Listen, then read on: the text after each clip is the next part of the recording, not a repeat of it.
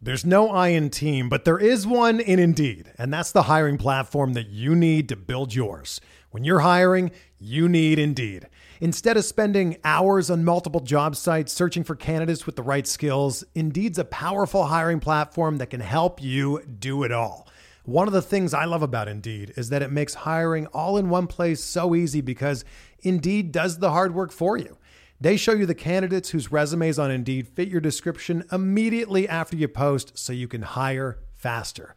Join more than 3 million businesses worldwide that use Indeed to hire great talent fast. Start hiring now with a $75 sponsored job credit to upgrade your job post at Indeed.com/Blue Wire Sports. Offer good for a limited time. Claim your $75 credit now at Indeed.com/Blue Wire Sports. That's Indeed.com/Blue Wire Sports, and support the show by saying that you heard it on this podcast. Indeed.com/Blue Wire Sports. Terms and conditions apply. Need to hire? You need Indeed. Before we get started with this episode of Bench with Bubba, a couple things to talk to you about. First, Rotoballer.com, proud sponsor of the show. Great products over there, premium products, premium tools, premium Slack chat, articles, a lot of free articles as well. A lot of great stuff over there. You know, I write a lot of DFS content at Rotoballer.com for baseball and football. We have a lot of season-long content for baseball coming up, even as the season winds on down. So go over to Rotoballer.com, join the premium package, use promo code Bubba for 10% off the package of your choice. Also, if you are into fantasy sports, which you obviously are if you're listening to the show, and you love the strategy of season-long fantasy sports, and you live for the short-term gratification of DFS, then you have to try it out. You have to try out Owner's Box, everybody. It's a weekly fantasy sports game on Owner's Box. WFS, not DFS, WFS, weekly fantasy sports. Head on over to rotoballer.com/box and sign up today.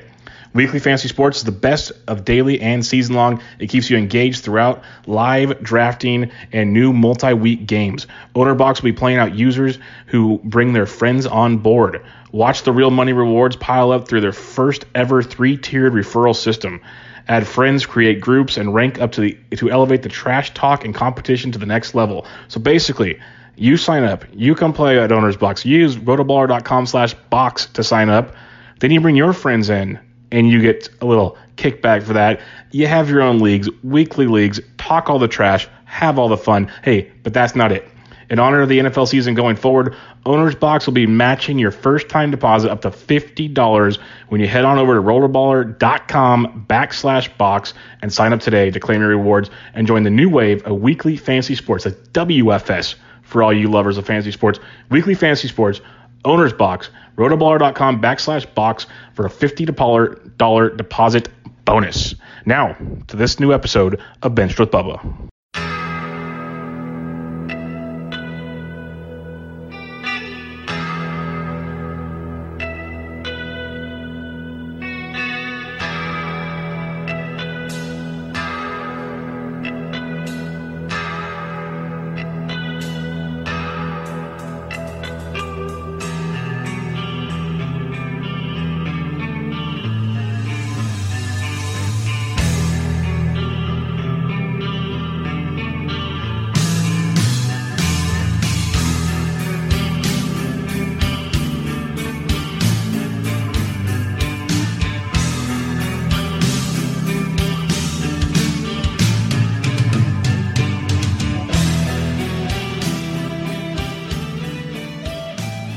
And welcome back, everybody, to another episode of Bench with Bubba, episode 317. Going to continue on our 2021 outlook on the fantasy baseball season, talking some, we'll call them prospects, first, second-year players, guys that we were really intrigued with this year, maybe did really well, maybe struggled, maybe guys that didn't get a cup of coffee we were hoping they'd get. But we have a great prospect analyst, as always, to help us break all this down. He's been a very frequent guest on the show for obviously good reasons.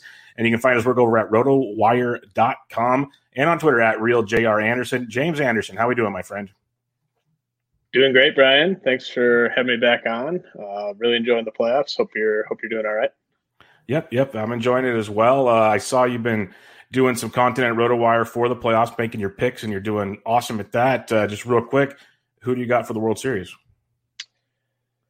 I mean, it's a total toss up to me, and Vegas sees the Dodgers as an overwhelming favorite. So I think all the value is on the Rays side of things. I think there's some pretty solid bets you can make at FanDuel or DraftKings if you want to get some interesting odds. Like you can get the Rays winning the series 4-3 at really long odds. You can get the Rays just winning the series at pretty good odds. So I think it's a total toss up, but all the value, if you're going to bet it, is on the Rays side of things.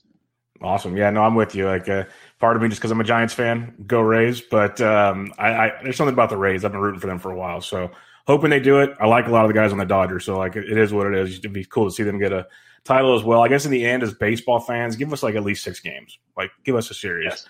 And we can go from there. But let's talk some prospects here. And first off, when I know you'll start, you're doing prospect work all the time. But when do you plan on having like your first real 2021 deep dive into rankings out there? So that'll probably be the one that goes in the magazine. Okay. And that I usually kind of finish that around mid-January, early to mid-January. I did, I spent a decent amount of time on the one that kind of closed out 2020. So what's up on the site is fairly up to date. I've even bumped like a Arozarena up to kind of reflect his little run. So I have been making some tweaks here and there, but yeah, the one that's up on the site should be pretty helpful for your first year player drafts. But there will be a really fresh and in-depth update coming in January. And last question before we actually get to the outline.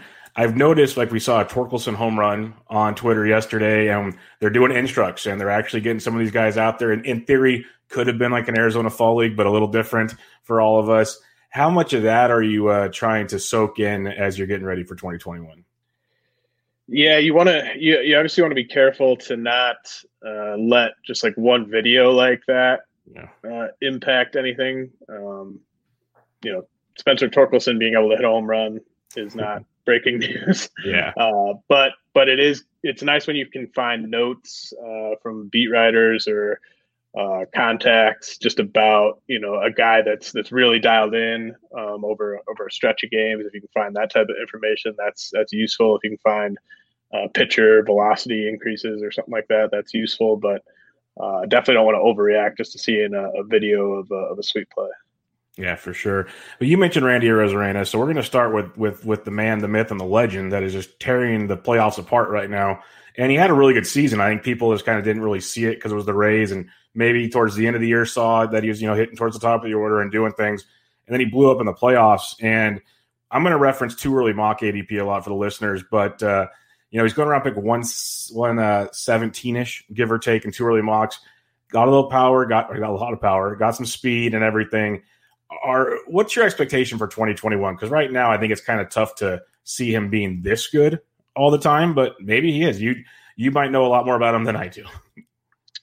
Yeah, so he's a really tough guy to rank as a prospect specifically, just because by the time the playoffs are done, we're going to have about as many at-bats with Arozarena as you can have with a player without him losing his prospect eligibility, because those at-bats obviously don't count against him for that. And then he's also just older than most prospects, so he makes for a really tough guy to rank. I think you can throw that ADP out. Like, I think he's going to be going in the 4th and 5th round in March. Might even see him creep into the 3rd round in some drafts. Wow. So I think he's going to be kind of going in that sort of Trent Grisham range when we get to March, just because all the guys that are power speed just are going to float up the draft as we get closer and closer, because everyone's going to be so worried about building that power speed base early on, and Arozarena is one of those types of guys. I don't expect to end up with him a ton if that's where he does end up going, just because, I still see some swing and miss there with him against right-handed pitching long term. That's been an issue for him. I mean, he had like a 38% strikeout rate against righties in the regular season this year. And so I think he starts out with everyday at bats in Tampa, but as soon as there's really any reason to cut into his playing time a little bit, they just have so much depth that he really can't afford to go on like a extended slump against righties. So just that alone is probably going to scare me away if he's going in the 4th round. But he's also the type of guy where I could see drafting him in a league with an overall component because the upside is so high, as we've seen over the past month or so. He is the type of guy that could provide second round value in the 4th round if he just kind of picks up where he left off. So I see a case in an overall type of league like the main event, but I probably won't be going after him in home leagues. I'm glad you mentioned that last part because I've talked about that kind of theory with some other players, like the DFS strategy, like cash games or tournaments. If you want to go for the ceiling play, you go for Resurrena and an overall type deal. If you kind of want the more stable play, especially that early, like you're saying, in a 15-team league, you're going to want one. So not all, but most guys are going 1 to 2 starting pitchers in those first 3 rounds. You're trying to get like a more stable, maybe 5 category or 4 category guy at least. So it's tough to go on that Resurrena where we're seeing him do this. But like you said, there's still a lot of holes. He's still young. We can see a lot of ups and downs there. I like the comp to Trent Grisham. I didn't put him on the outline because I think we saw enough of them this year to kind of believe what we're getting out of Trent Grisham now. But he is going high in these drafts also. If you had to pick between the two, would you take what you've seen from Grisham and rather pick him where he's going or a Resurrena? I'd take Grisham. I think he's just kind of more locked in as like we know he's going to hit really high in that lineup and he's going to play every day. And, hitting right in front of Manny Machado or right next to Fernando Tatis, that's a pretty good spot to be. I think what he showed us, even dating back to 2019, what he did in the minor leagues and everything, and then carried through this year in 2020. I think there's just more track record there. So I would go Grisham. Yeah, I'm with you there. Let's go to I just keep calling him Lou Bob. I heard now it's actually Robert, even though people said Robert because he said he made it easier for people. I always said Robert, and then I got critiqued for it by everybody, and now apparently that's what it is. So I just call him Lou Bob. That's what makes everybody happy. It's easy. He had a really interesting season. Like we saw the film where he's hitting moonshots and the exit velocity is great. He's stealing bags. Then there's also those massive strikeouts and the low batting average. We know he's very talented, but is he pick 35 talented going into 2021? Or do you think it's going to take another kind of bump, like up and down season before he figures it all out? Actually, I like that price. I think he's a late second rounder who you can get in the early third. And the appeal to me is that, he's a guy, if you just look at where everyone's going in ADP, of the guys who aren't going in the first round, I think he's the best bet to go 30-30. And obviously there are significant questions about the approach, about the hit tool, but I just think it's going to be another up and down season for him. And at the end of the day, you're going to look down and all the counting stats are going to be there. And if, to me, like worst case scenario is he hits like 230, he could still go 30-30 even if he hit 230. So I think there's a chance that he can make significant improvements. He can learn and make the adjustments. I saw him make adjustments at times last year, so I think it's in there. And I don't think he's going to be satisfied with the way that he finished 2020. So I think you're getting a guy that actually has a kind of high floor, which is sort of rare to say about someone with his type of hit tool. But just I think that the power and the speed are just so kind of locked into the profile at this point.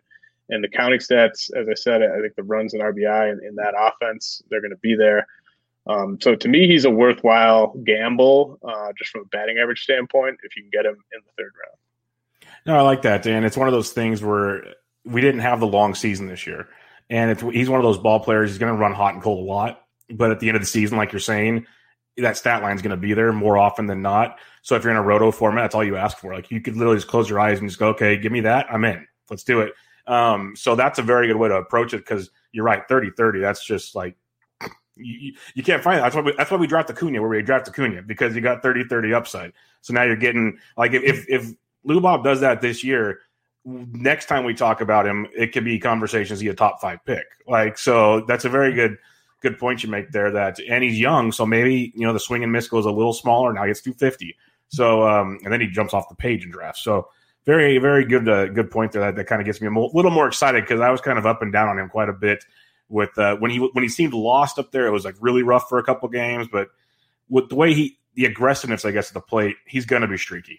And that's just one thing I guess we got to expect. So makes a lot of sense. Now this guy, I know you're in the Wisconsin area, and so you probably hear about this all the time. But he's been a real issue, Keston Hiura, and in college, one of the best hitters on all of college, like just a pure hit tool.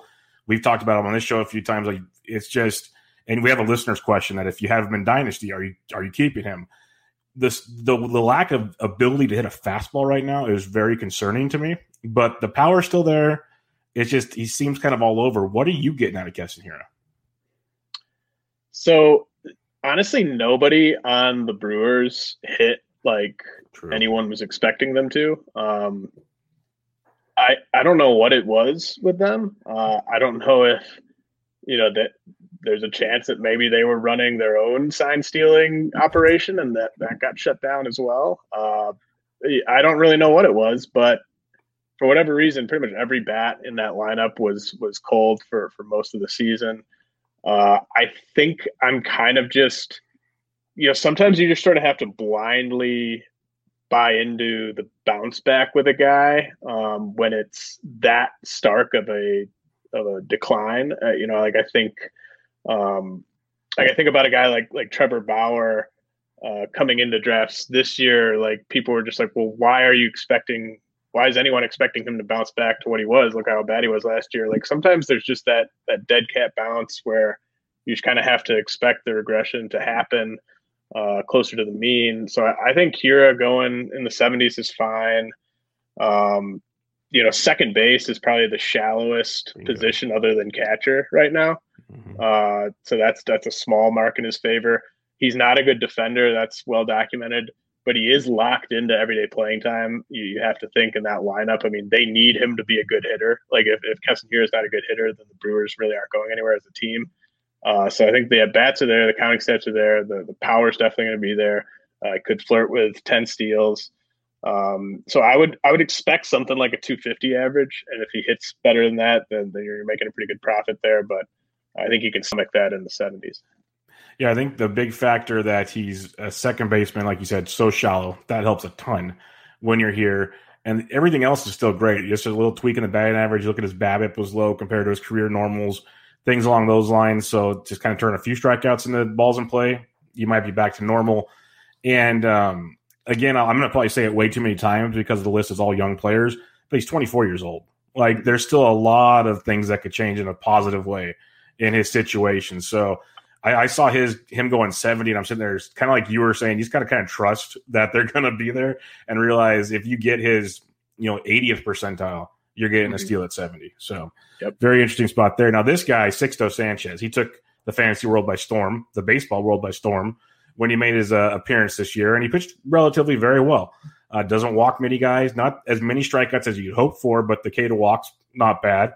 Going to have a spot in the rotation, but he's going around pick 80. Like this is where a lot of more trusted pitchers are going. What's your outlook on a Sixto Sanchez? So when I went through and put together a set of rankings that are up on the site right now, just way too early set of top 400 rankings for redraft leagues. And the thing that I noticed, and I did a couple draft champions, slow drafts as well to kind of prep for that. The thing I've noticed about the player pool the most heading into 2021 is just that the pitching inventory is just not very good. It's not as good as we're accustomed to it being because so many number ones and number twos are questionable from a health standpoint. Like you've got like Dinelson Lamet, Mike Clevenger. You got the guys coming back from Tommy John. There's just like you got Mike Soroka coming back from an injury. There's just so many guys, even like Corbin Burns with his oblique. Steven Strasburg coming back from a hand surgery. Like there's just so many guys with little nicks that you're a little bit worried about them from a health standpoint and a workload standpoint. And that's going to push the guys like Kyle Hendricks, like Sandy Alcantara, Dylan Bundy, Pablo Lopez, like into the top 100, and Sixto's getting pushed up right there with him. I would take all of those guys ahead of him, but if they're all gone and I need my SP3 or maybe even my SP2, I would take him over guys like Framber Valdez, Jesus Luzardo, all those second-tier Dodgers pitchers, the young guys. I would take Sixto over all those guys, even though maybe Valdez is more proven. But I mean, they're all risks to me from a workload standpoint. I don't really think Sixto's a risk from a performance standpoint. So it does seem like quite a price to pay. But when you look at the pitchers that are available when you get to pick 80 in a draft, it's not what we're really used to. So I get it. I'm glad to hear that because, the too early mocks, obviously no cash on the line, so guys might do a little more goofiness in those, but you're playing in actual cash leagues. So it's good to hear that you're seeing the same thing I'm seeing because we've been doing shows on kind of what takeaways from the too early mocks, and man, after it makes you want to take pitching so much sooner now because it's terrifying once you get out of the first 75 picks. Then once you go to 120 and beyond, it's even really whoa, what are we doing here? And I think that's why I took Sixto as my SP3 in round 7, I think, in mine, because I'm sitting there going, okay, stability-wise, almost everything you just said. I'm sitting there going, yes, his innings are concerned, and that's my biggest takeaway from this shortened season is younger arms that haven't established themselves yet, they might kind of get the glove treatment. Where veterans, like Jake Odorizzi said it on Eno's Rates and Barrel the other day, I thought it was perfectly said, is a veteran knows how to ramp themselves up. They know how to, to them, a year off like they had basically is good for their arm. And they'll be able to bounce back to a normal workload where a younger guy hasn't got there yet. So that's where kind of when you're drafting, where do you go? And Sixto kind of makes you think a little bit, but we're pretty much on the same page there. Let's just talk about Ian Anderson quick. To me, he's almost like the poster child of this, or maybe even a guy like Marco Gonzalez, where I look at where you could draft Kenta Maeda or Zach Gallen or Max Fried last year. They were kind of going outside of pick 100, sort of in that 100 to 140 range. And now you have to take guys like Ian Anderson and Marco Gonzalez there. Those are not the same. No. Picking between Zach Gallen in 2020 versus picking Ian Anderson in 2021. You really have to take a leap of faith on the pitching side. No, that's a great point because, that was the glob last year. Gallen, Eduardo Rodriguez before COVID, all those guys, and you're thinking going, okay, here's my value guys like this.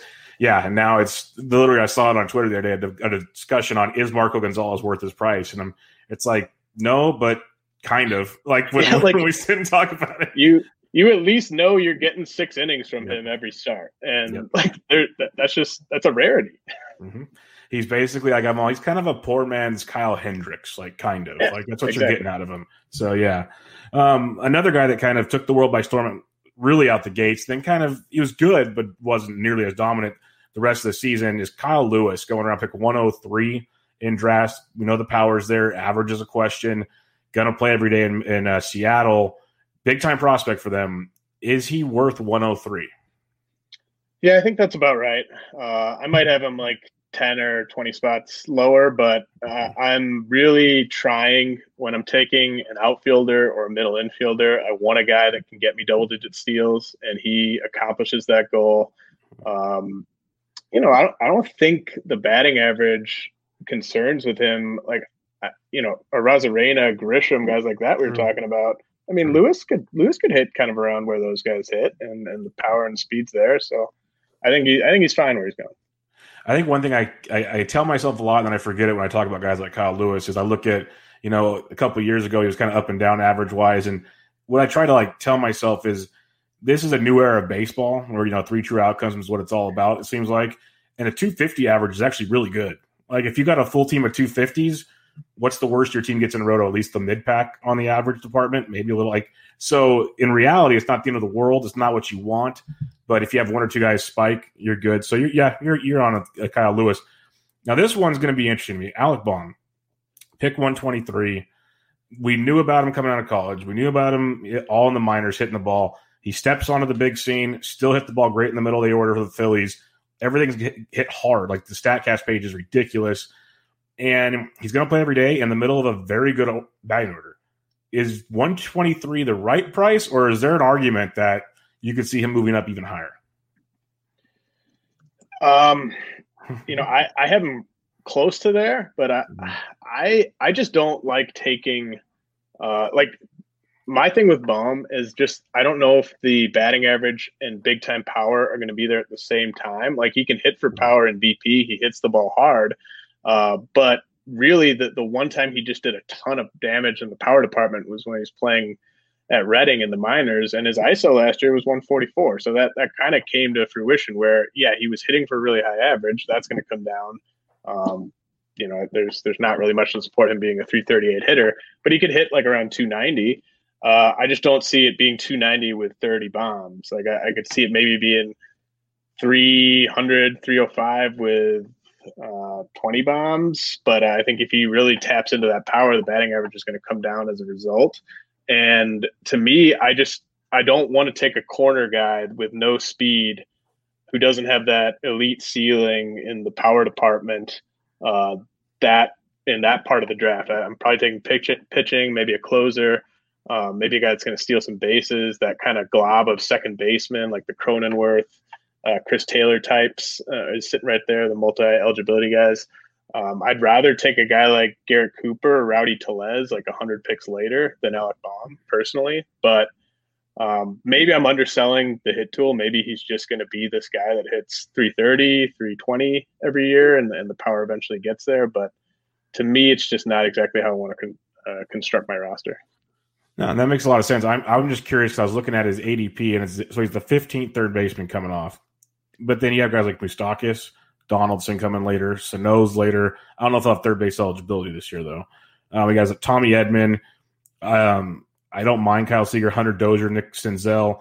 I'm going to jump to this guy on the outline, though, at pick 210's Ke'Bryan Hayes. Now, that's another third base. We saw him, didn't hit with a ton of power in the minors, but he showcased some in the bigs, and the average was still there. And that's kind of been the chatter with him that I read about was the average. Would you rather go with Baum, maybe not 123, but would you take Baum over Ke'Bryan Hayes, or would you wait till 210 for Hayes? I would actually take Hayes over Baum straight up. I actually have Hayes kind of ranked right where Baum is going, like in the 120 range.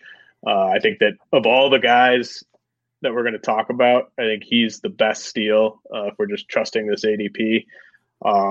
The one thing, like I always sort of had him ranked in that sort of 20 to 70 range because I always believed in the hit tool, and obviously the defense was going to get him playing time, and I think the speed is going to be greatly undersold all offseason because he stole just one base. I think he's a 15 steal guy in a full season. The sprint speed backs that up. The attempt rate in the minors backs that up. And so you're getting a 15 steal guy at a position where you're not typically getting speed. That just gives you so much versatility with how you're building your team. The power, when we were looking at him as a prospect, it was just like, is he going to tap into that power? I thought he probably would, but I wasn't sold that he would. But now I kind of am sold that he's going to at least be a 20 homer guy. And if he's that, I just think he's a 5-category guy at third base that's going to hit really high in that lineup. So I'm taking Hayes over Baum straight up. That is outstanding. That is very good to hear. Ian Anderson, you hinted at him a second ago. He's going to pick 131. What I saw during the regular season kind of had me scratching my head. The postseason was like, whoa, where did this come from for me? But he's touted prospect, so obviously we knew the pedigree was there. What guy do you think we get? Is this the playoff guy, or is it more the regular season Ian Anderson? Well, he's such a crazy case of, his fastball command was just so crappy last year. And I'd heard his breaking ball backed up over the past couple of years, but his changeup was just such a weapon for him. And he dialed back his fastball usage, and that kind of unlocked a new type of pitcher than what he'd kind of been in the minor leagues, where it's sort of all about getting to that changeup. And I'm not going to feel good if I take him at that ADP, but I understand why he would go there. There's probably some more boring guys that I would take around there. But like, I get it. You just run out of arms with upside in a hurry. And, maybe some of this is sustainable, and maybe he's a SP2 next year. I'm not going to rule it out, and it's a good team context, but I can't quite get there on him. Like with Sixto, I loved him so much as a prospect. There's some confirmation bias probably, but Anderson I was always a little bit lower on, so I'm probably not going to take him at cost. No, that makes sense. That's confirmation bias, recency bias are two things that stand out big time in these ADPs. Like that's one thing we're going to get early on. That's why it's fun to compare. Like in March, where do these guys stand? You mentioned Jake Cronenworth a second ago, and my goodness, like Paul Sporer wants to make shirts. Everyone was just glued to what we saw. Rake Cronenworth at one point in time. Going around pick 141, this guy, I know I've taken the bait in some of these early drafts. There's other times I say, no, let me see what else I can get because I know he's young, and we saw kind of both sides of what we get out of Jake Cronenworth this season. Where do you stand on Jake Cronenworth? Do you believe more of what, like the coming out the gate guy, or more kind of the way into the season? When I looked at his stretch to end the season, to me it just looked like he was getting unlucky. So I'm more the guy he was when he was running hot. I like him where he's going. I think the fact that he's going to be eligible at first base, second base, and shortstop next year is huge. Like that's a big swing. You know, if you can put a guy in the corner infield and the middle infield spot, or second base where it's really shallow, that just gives you so much flexibility. So I like where he's going. I think there is power, speed, hit, all kind of to varying degrees is all there with him. So kind of a 5-category guy sneakily. There's a chance he could sit at least against tough lefties, maybe against most lefties. But I think that lineup's good enough, and the position eligibility is a nice little bonus there that even if he falls into the strong side of a platoon, I think I'm okay with it. Yeah, I know there was points last year where the platoon was in question, and once he started hitting, they just let him keep playing against lefties, and that was like music to my ears when I saw that. Now, if we can just get him to hit like behind Trent Grisham in the order before Machado and Tatis, now that would be awesome. So we'll see how that goes. But, you know, we can't have everything. Baltimore, as tough as it was for them to win baseball games at times, they had a very fun young team. And that was one thing. Like Renato Nunez is always there. Hanser Alberto, they're getting older, of course, but they were fun. But then they brought up like a DJ Stewart, who we saw go through a tear. And then Ryan Mountcastle was the guy that many of us thought would be on the team to start, and he wasn't even on like the expanded roster. And then all kinds of back and forth. Maybe he had COVID, maybe he didn't. We don't know. But he gets the call, and he started just doing what everyone wanted him to do, hitting the ball hard and effectively. He's going around pick 157. Where do you look at that Ryan Mountcastle? I think he'll have first base and maybe outfield also eligibility. Yeah, you know, he's another one kind of in that Alec Baum tier where good player, good young hitter, exciting to watch him debut this past year. But I think you're kind of paying sort of for the best case scenario if you're taking him in the 150s. There's so many of these corner guys that are going outside of the top 200 that are more boring, but are going to give you the exact same stats that Ryan Mountcastle is going to give you. Like Garrett Cooper is going to give you the exact same stats as Ryan Mountcastle. So I think he's got a pretty swing. I think he's definitely going to play, even though he's a terrible defender just because of where they're going right now. But I just think you're overpaying given the fact that he's not going to give you anything on stolen bases. Yeah, we can't draft on a league together next year because you keep mentioning Garrett Cooper, and that's just not going to go well because that's the guy I wrote him up everywhere last season before it started. And once he kind of got hurt, people forgot about him. Like I had him everywhere. Like that talent's too good. I did not have him everywhere, but when I kind of dug into how he played this season, I was like, wow, like this guy's actually legitimately a really good like middle of the order hitter, and nobody's treating him like that in drafts. Yeah, when the DH got installed, I was like, this is one of the bigger benefactors you're going to see because Don Mattingly just can't hide him anymore when you have that no excuse. So, yeah, I was happy about that. Dylan Carlson, we were all happy we finally got to see him play baseball because the Cardinals played around with that for a while. We know what we get with Dylan Carlson, a little power, speed, average is all there. Great glove in the outfield should keep him on the diamond. He's going to pick 150 or 167, so about 10 picks after Mountcastle. Are you more of a Carlson guy, or is he another one where the outfield's so deep you just kind of let it go?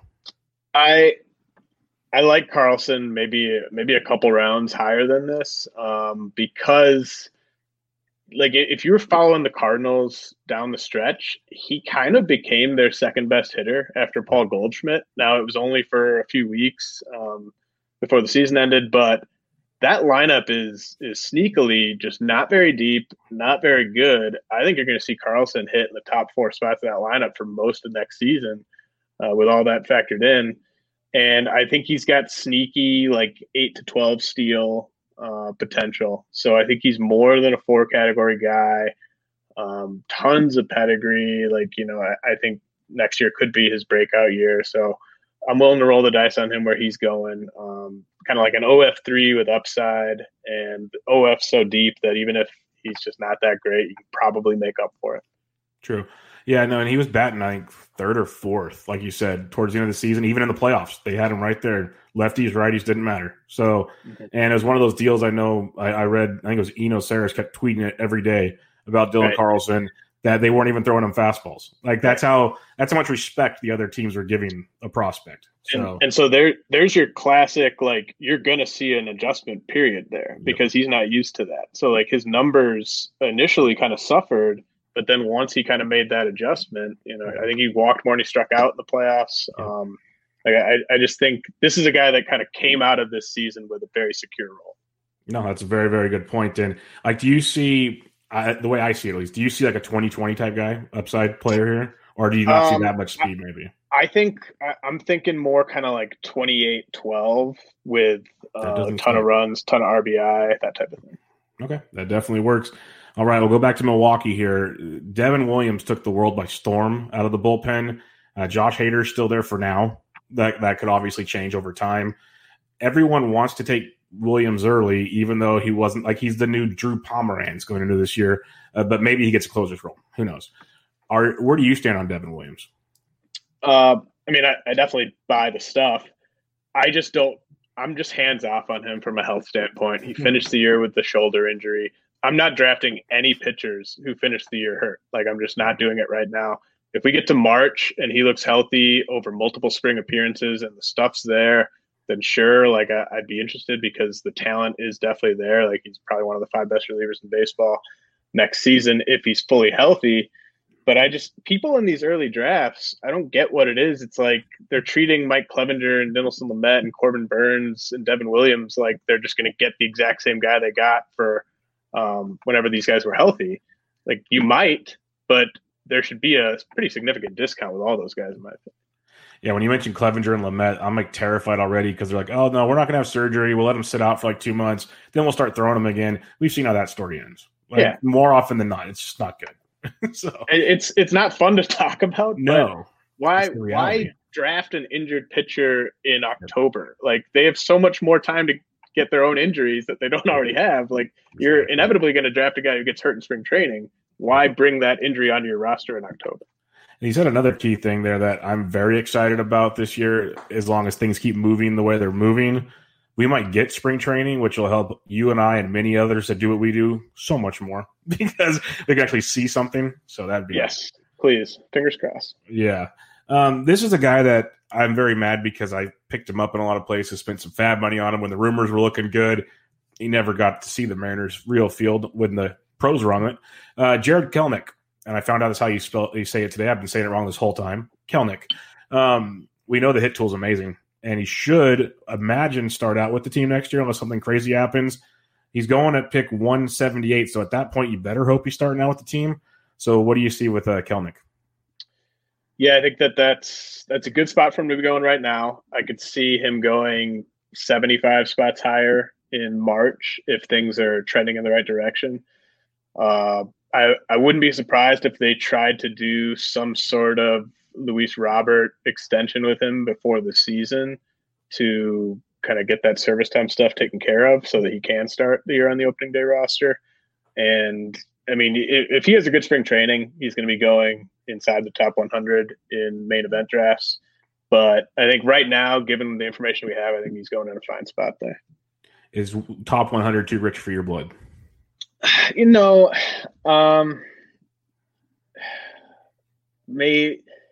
might depend the type of league I'm in. Like, sure. What's my roster look like? How many outfielders do I have? I'm probably okay missing the boat on a top 100 pick on him, but maybe I get swept up in something in March but like I think Carlson versus that's what I was going to ask you.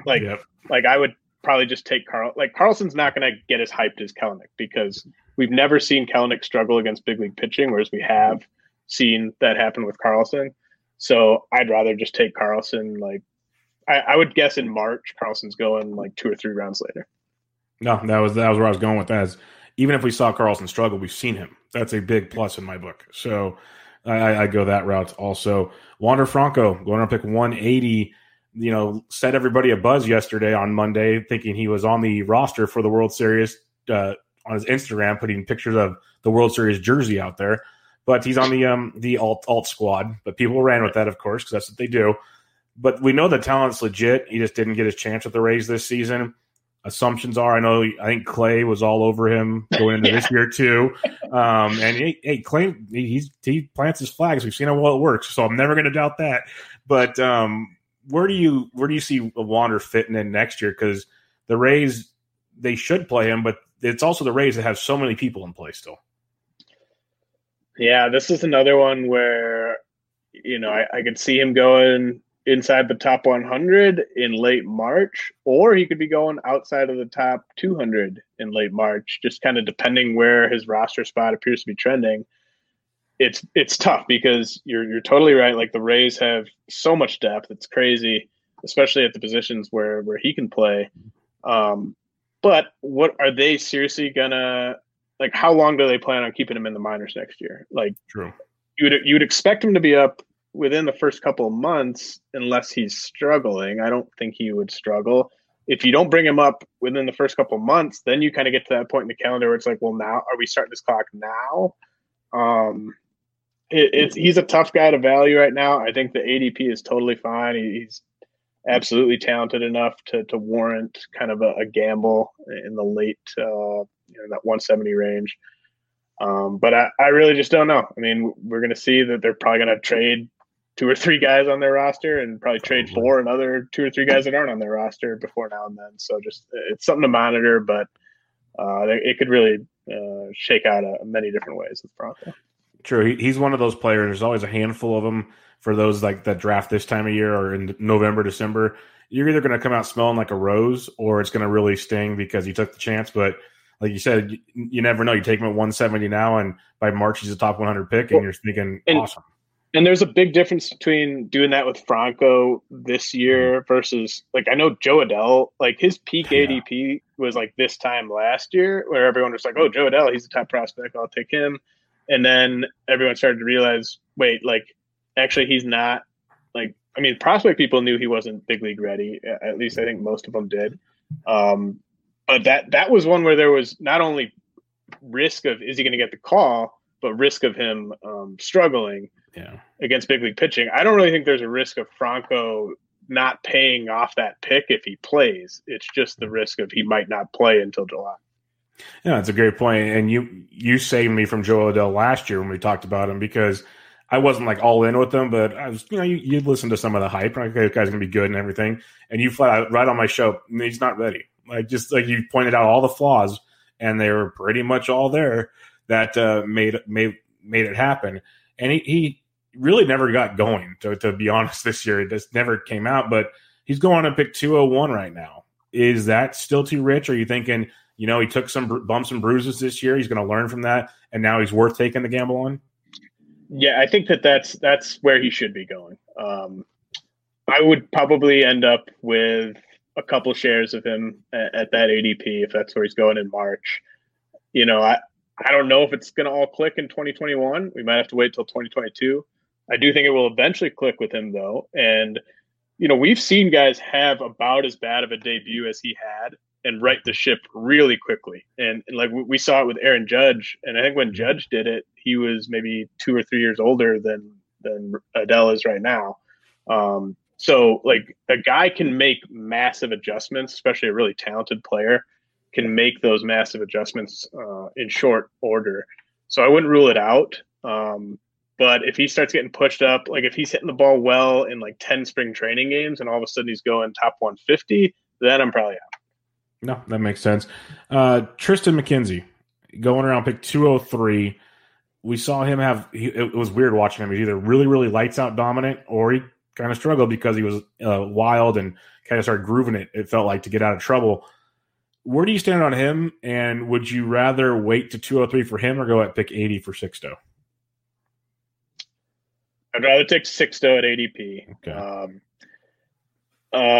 And I would rather take Cal Quantrill 100 picks later because I think it'll be a battle between Quantrill and McKenzie for that last rotation spot. And I kind of think Quantrill is a bit more proven.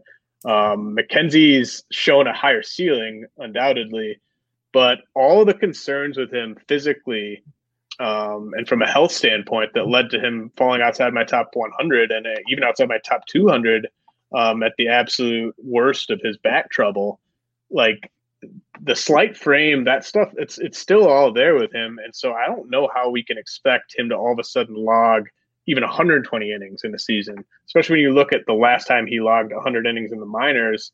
You can't count on much more than 80 to 90 innings from McKenzie in the rotation in 2021. I get why he's going where he's going, because as we talked about pitching, it just dries up so fast. But I think there's a chance Cal Quantrill is the better Indians pitcher next year. I like that call. I drafted Quantrill last year hoping that he'd get a chance with the Padres. That didn't work out so well, but I've been on that train with him, thinking he's value where he's going in 2 years in a row now, it looks like. But Gavin Lux, pick 196. This is a guy that has all the tools, just hasn't been able to find consistent playing time with the Dodgers because they're the Dodgers. Do you still want to take a chance on Lux? Because, again, like the Rays situation, there's still going to be a lot of people there with the Dodgers. Yeah, I think that this is one where he had a chance over the last 6 weeks to kind of take a job and run with it. But he didn't do what Carlson did with the Cardinals. He struggled and he kind of fell out of the mix completely. And Justin Turner is going to be a free agent this offseason. So maybe he leaves, but they still have guys like Chris Taylor, Edwin Rios hanging around. They have guys that can get at bats if they don't think Lux is ready. And so I don't know if the role is going to be there for him in April. And I'm sure at some point in 2021 he's going to start playing every day and he's going to be good.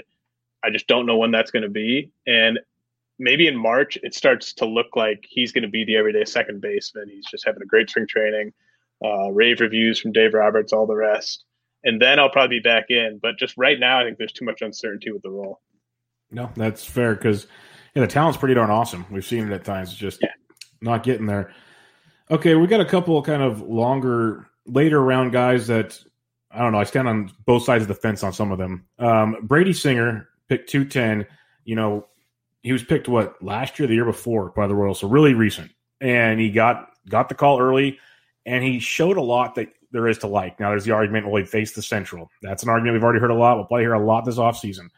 But I think his worst starts were against the best of the Central, and then he dominated the guys he was supposed to dominate. So he saw the good and the bad. Where do you stand on a guy like Brady Singer? Again, we talked about how bad pitching gets in these drafts, or how tough pitching gets in these drafts. 210 might be worth a shot. Yeah, I'm okay with him there. He's not an upside guy to me, but the floor is pretty high because he's going to go 5+ innings. He kind of proved that this year. He's not one of those guys where it's 2 2/3, 4 2/3. He's a guy that's going to qualify for wins, and he's not a high end guy. Ideally, you're mostly starting him on weeks where he has 2 starts, or maybe he's facing the Tigers. But you need those guys at the back of your rotation because it dries up so quickly. Those guys where they're going to be on their teams, in their team's rotation all season long. It's a good park, obviously. You like him throwing to Sal Perez. So, I'm okay with him there. He's not an upside guy, but I think he's got a pretty high floor. Real quick, I didn't throw it on the outline, but since we're talking to Royals and they have, Keller and Duffy, but they have Chris Bubick. And he kind of started out a little rocky, but it seemed like he got better and better as the season went on. Nothing dominant, maybe only 5 innings sometimes, but started getting 6 or more, some strikeout upside there. I don't even know if he's been drafted yet. I don't think he's been drafted. Do you have any insight on maybe gambling on him later, or is he strictly a streamer as well? I think he will go in all 15 team drafts. He's outside of my top 300, but he's the type of guy where he's got the role pretty locked in. What he did really last year, it doesn't jump off statistically, but when you factor in his lack of upper level experience, I know he's 23, but he never even pitched at AA before last year. Yeah. And so for him to just keep his head above water, log a 4.3 ERA, that's pretty impressive for a guy with his lack of upper level experience. So I think he could take a step forward. I've always thought of him as more of a number 4 starter long term. The guys like Daniel Lynch and Asa Lacy and Jackson Coward, those are the guys that are coming with the upside. Bubick's not one of those guys to me, but he's going to be in the rotation all season, I think, and I don't think he's going to kill you. So I think he's fine outside the top 300. All right, this one, Isan Diaz, the Marlins, didn't really like. He's the one I think that opted out, then opted back in, and he was all over the board this year with the Marlins. You sent me a message because I have him at 223, but that's because he's only gone in one league. So obviously you think he's going to go much later. He should have an everyday role with the Marlins at least. Is he a guy worth gambling on late as like a middle infield option? I don't think so. This is second base, right? Like This is what's happening at second base after pick 200. All the options dry up.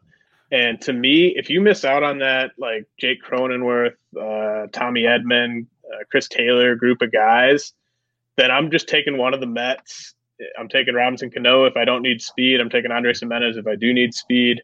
I'm not messing around with guys like Isan Diaz. Like Isan Diaz, to me, he could get designated for assignment next year. Like he hasn't done anything to really justify that 40-man roster spot, especially when you've got more talent coming up through the minors with the Marlins. Like I think Jazz Chisholm, I'd rather have Jazz Chisholm next year than Isan Diaz because Chisholm's going to run. And I think that they are going to make a priority of giving Chisholm the playing time next to Miguel Rojas in that middle infield at some point next year, if not right away. So, that's one where the Christian Yelich trade is going to keep looking worse with regards to Isan Diaz. So I think his time as a fixture in that lineup is maybe over. Good to know. Jared Walsh didn't come out of nowhere. He saw him hit 36 bombs last year, and he's hit for decent average in the minors, but really, I don't think anybody expected this. A strikeout rate of 13.9%. Hasn't seen that since 2015 in the minors. Hit 293, 9 homers, and 108 at bats. The questions are like, does he have everyday playing time next year with Ohtani and still Pujols and others? But the hit tool looked pretty good. So what's your takes on Jared Walsh, especially going to pick 240? He was one of the more surprising breakout prospects last year, but I think if you look underneath the hood, it all kind of checks out. I don't know how he cut his strikeout rate from well north of like 30% to like 14%, but he did it, and he did it over enough plate appearances where I think we have to take it seriously. And he's always had plus power. I actually have him and Ryan Mountcastle ranked back to back for next year. So if you can get one of them almost 100 picks later, that's the guy that I'm going to be going with. And the Ohtani thing, I don't know what they're going to do with Ohtani, but if you look at that lineup, Jared Walsh is one of their like 3 or 4 best hitters, and that's kind of a sad state of affairs, but it's currently the case. So I think he's going to be playing.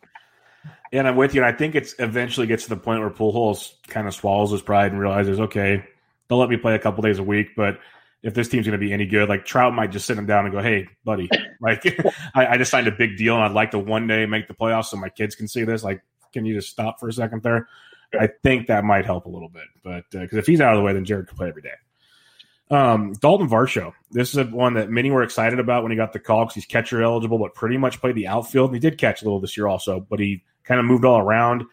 Didn't really hit like off the charts, but it felt like towards the end of the year when he started playing regularly in just the outfield, we saw him start hitting better. And they moved him around the lineup a bit. He was leading off some games, hitting towards the bottom of the order. But it seemed like there was a little glimmer of hope towards the end there to kind of get to where we saw him with the power speed combo in the minors. He's going to pick 247, like especially at catcher eligibility. It's huge. But what do you see with Dalton Varsho? Yeah, I mean, the huge thing is just the catching eligibility. The NFBC is doing 7 games, so he qualifies, and that's awesome because, I mean, I don't know if he's going to be eligible at catcher in 2022 or 2023, but the fact that he's eligible there in 2021, to me, makes him draftable kind of around pick 200, especially like for instance, I love Eloy Jimenez in the 3rd round this year. Like, I think he's a guy that's going to hit 40 homers and hit around 300. And I just love getting him in the 3rd round, but I hate that I'm not getting any stolen bases from him. Yeah. But if I take Dalton Varsho as my first or second catcher, then all of a sudden I could get 15 steals from my catcher and I'm okay. So I think that he's just a really nice piece to target if you end up using a top 3 or top 4 round pick on a guy that's not going to steal bases. Could he be, and I probably am speaking way out of turn, to Toby, I apologize. Could he be like a JT Realmuto light? I don't know, man. just the speed stands out the most to me. Yeah, I don't know if he's got the power and the average, but just to kind of have a little bit of all that at catcher. I think I want to look up what Real Muto's season high in steals was. I would guess that I think Varsho is going to have a higher season high steals total in some season than Real Muto's ever had, without really ever reaching the rest of Real Muto's heights. So Real Muto stole 12 bases in 2016. That's his high. I think Dalton Varsho could steal 15 next year, but I would be kind of banking on like a 240 average, 250 average from him. I think eventually the hit tool will continue to progress. He could eventually be like a 270, 280 guy who hits double-digit homers, but by then he might no longer be eligible at catcher. Yeah. I see where you're going, and the speed is definitely a nice thing that they both have in common. But I mean, Real Muto's just been such a machine. I don't want Toby to tweet me. So that's what I took care. I took care of it for you, so you don't have to worry about it. I'll deal with that ramification. But I just saw that. I'm like, I know he's not going to be for average, but maybe. So let's have some quick hitters here, because you've even mentioned names that aren't on the outline. The one thing, I don't know how much you enjoyed it. I know we all enjoyed it, but for the extra work you had to put in last year, we saw a ton of call-ups, like a ton of call-ups on a shortened season. So there was constantly just guys coming in and out, and they're all going to be talked about for drafts this year. But let's just have some pitchers here. Spencer Howard, you in or you out for 2021? I mean, he's hurt. Like and he's like one of those guys where I'm worried. Like I'm worried that he was pitching hurt the whole time, because he didn't look in the starts of his that I saw last year. He didn't look as sharp as he looked in the AFL. And the velo started to kind of fluctuate in scary ways. So I think he's hurt. I don't even know how much we see of him next year. So he's kind of off my list entirely right now. Being hurt for the whole time would have made sense of why they just didn't put him in the rotation. Like they toyed with them in the bullpen and stuff for a while. So that would make a lot more sense now. We saw a couple Tigers come up. First, Tariq Skubal. I think he pitched a little better than the one everyone wanted to see. So are you thinking you're in on Skubal this year? With Skubal and Mize, I'll take them inside the top 300, but they're guys where they kind of need to fall to me. Like I'm not going to be the one that reaches on either of them in a draft.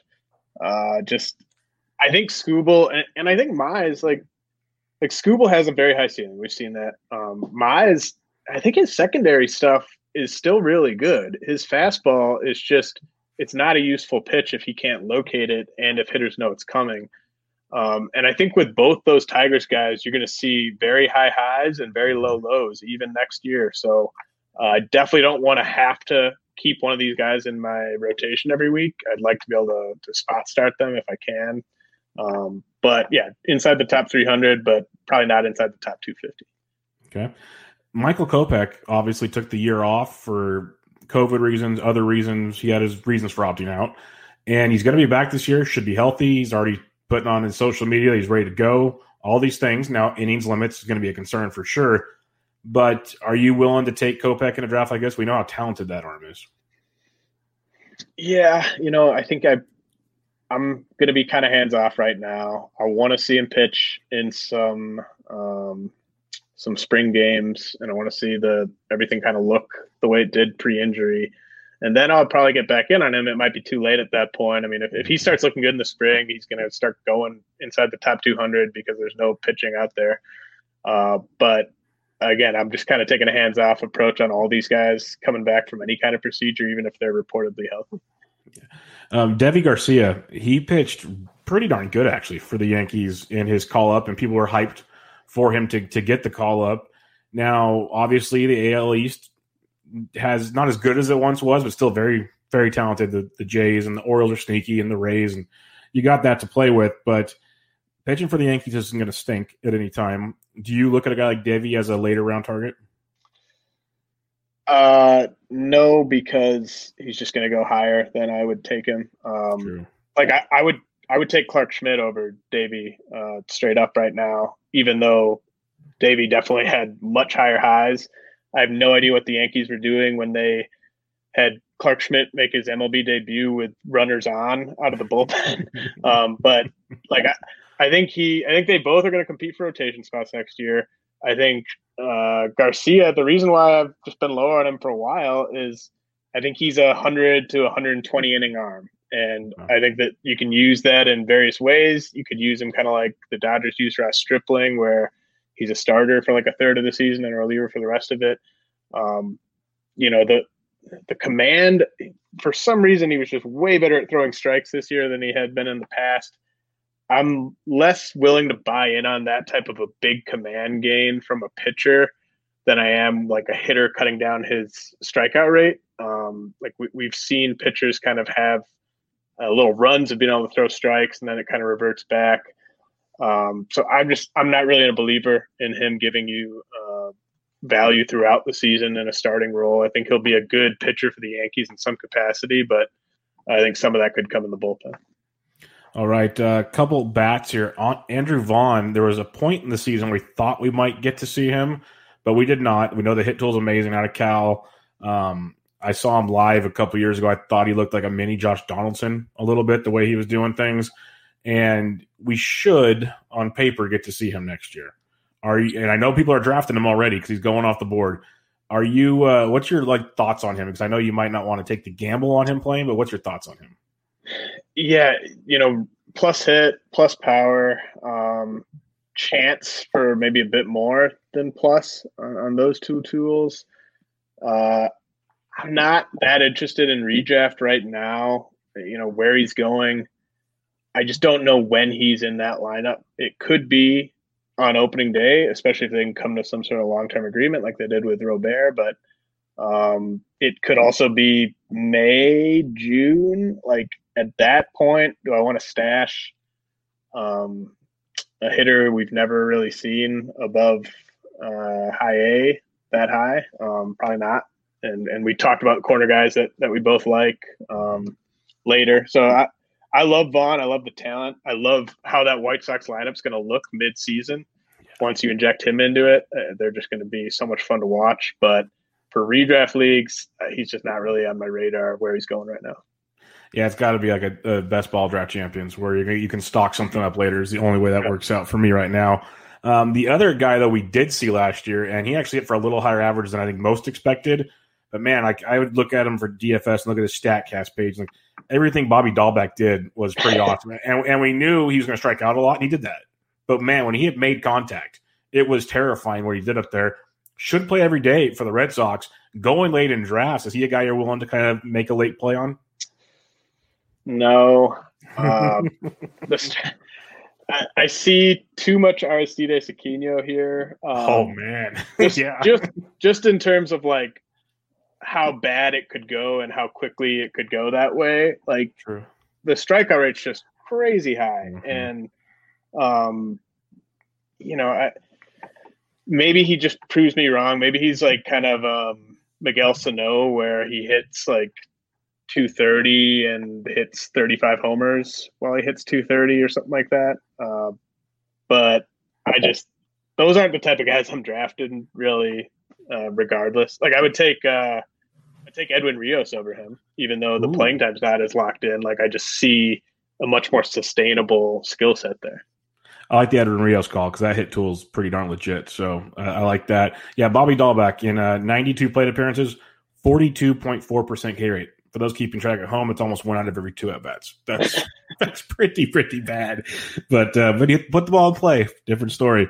Last bit here. Do you have anybody else? Because like you mentioned guys, I said there's tons of them. Tons of guys that are going to be talked about up till draft season. Is there any that we didn't talk about that are kind of on your radar?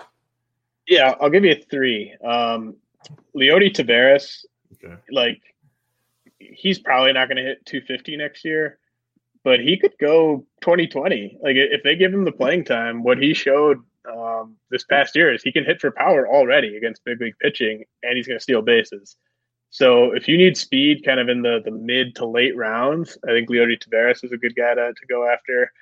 And then Alex Kirilloff with the Twins made his big league debut in the playoffs. That was obviously a loss because it was a game that he played for the Twins, but I think they're going to find a spot for him on an everyday basis in that lineup. it might not be on opening day, but I think it'll be in April. Nelson Cruz is a free agent. I think they'd probably like to come to terms with a 1-year deal with him, but I mean, you just never know. Like Byron Buxton finished the year with a concussion. Max Kepler struggled last year. Eddie Rosario. I think Eddie Rosario is a sneaky non-tender candidate because I think he's going to make more in his last year of arbitration than the Twins are going to think he's worth. So I just think there's all kinds of different ways where Alex Kirilloff is getting everyday at bats. And then TJ Antone with the Reds. They have Trevor Bauer likely leaving in free agency. Anthony DeSclafani, he's a free agent. I don't know if that even matters, but I think TJ Antone's a guy that's going to have a rotation spot next year. And, the StatCast data on him is really impressive. I think he's going super late in drafts, and just given the state of pitching, I'd roll the dice on TJ Antone. Yeah, I've heard TJ's name a lot lately, so that's good to see that checks out with you as well. Let me pull up the listener questions, and while I do that, Yancey came into the live chat and asked, "We demand to know which RotoWare shirt James is wearing." Oh, the Big Bear Ozuna one. Okay, because he thought it was Domindo's the Fresh Maker, but no, there you go, Yancey. There you go, Big Bear Ozuna. Man, Ozuna, what a season he had! Like, it's ridiculous. But some of the listener questions, you sent me one in a DM about Keston Hiura for Dynasty. How do you you're into buying him at pick 70, but on a long-term Dynasty scale, I'm assuming you're just good with waiting on him. But what's your thoughts? To me, he's still a top 50 guy in Dynasty. The difference is, like, now he's someone you could actually go trade for. Before this year, it would have been pretty tough to pry him loose. Now I think you could make an offer that's pretty reasonable if you're willing to deal some solid prospects for him. I think he's kind of properly valued right now. I don't think I've seen people go too far in one direction or too far in the other direction with him. So, like, I think in a batting average league, I would take him still over like Kevin Biggio, who you might be able to flip. In OBP, I'd take Biggio. But yeah, I mean, I think Hiura, no one's kind of freaking out to the extent where I would say you got to go try to get Keston Hiura. But you can go get him if you believe in him. I think the strikeout rate is concerning, but as I said, like, the power is definitely going to be there. The playing time is definitely going to be there.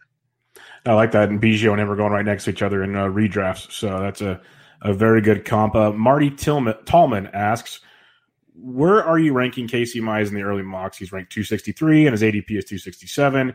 He's being drafted around Eduardo Rodriguez, Michael Kopech, and Justice Sheffield.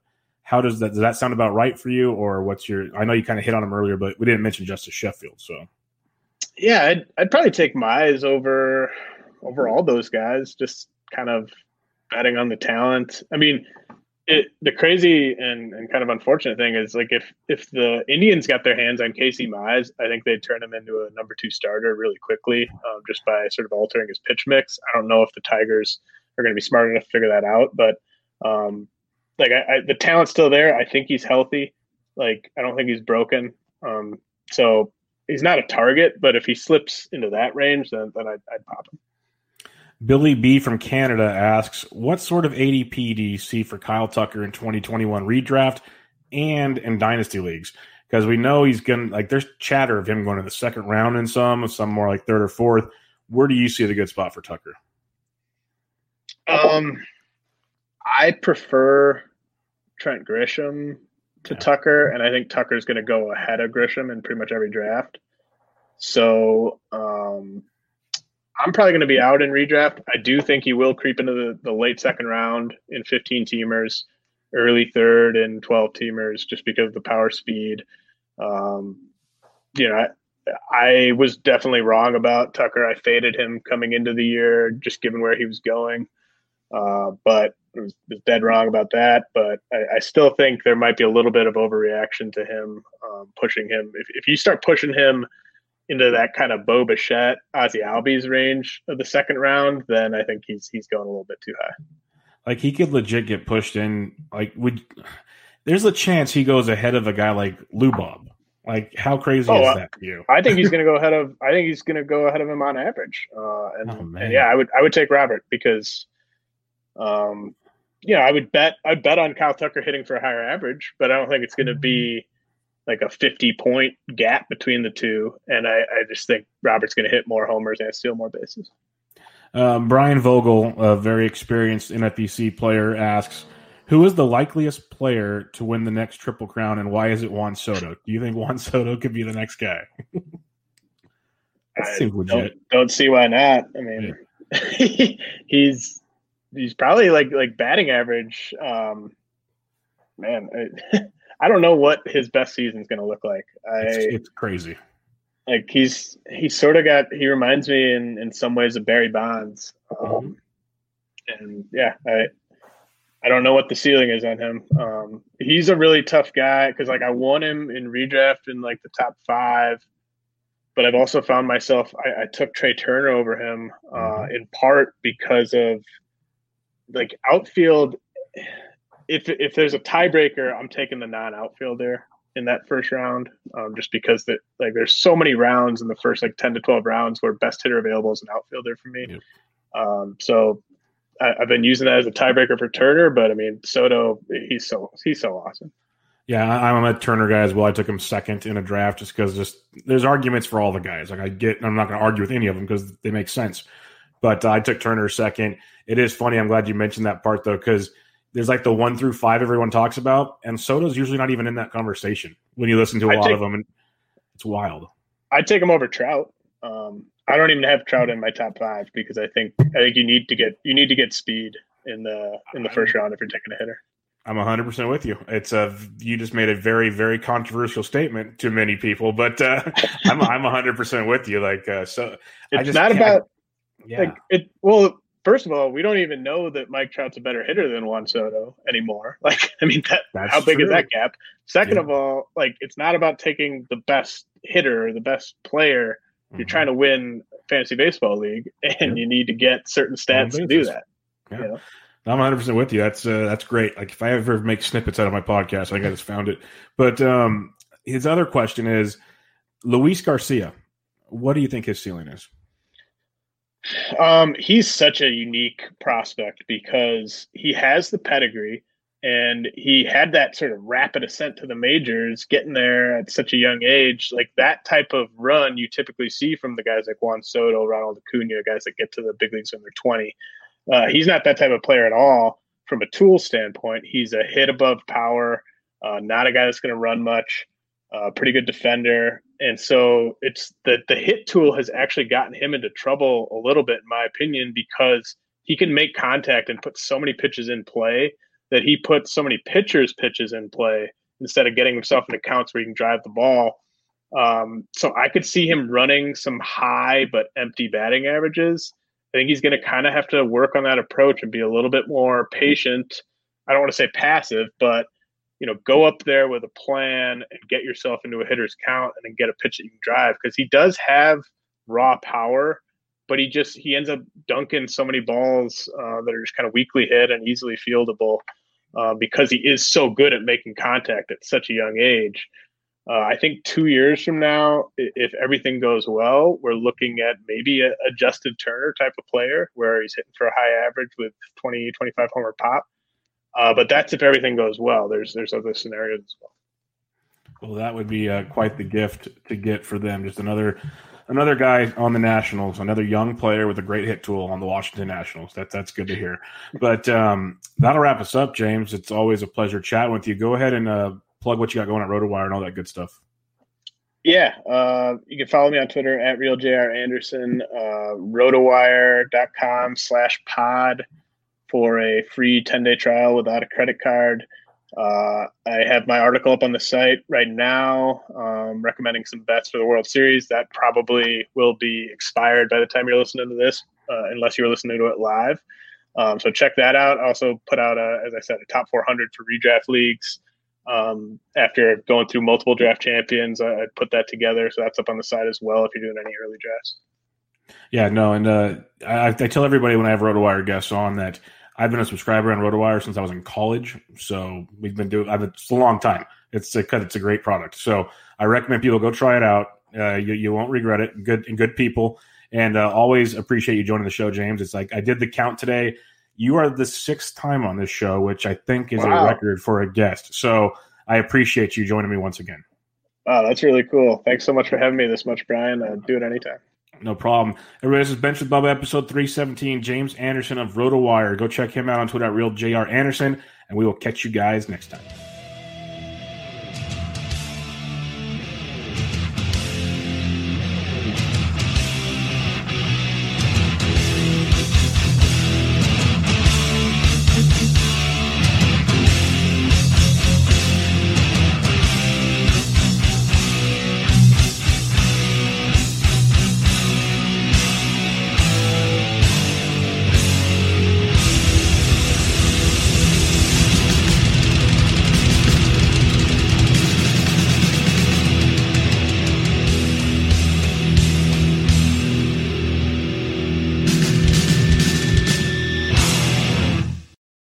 Life's better with a home policy from American Family Insurance because you'll feel protected no matter how the wind blows.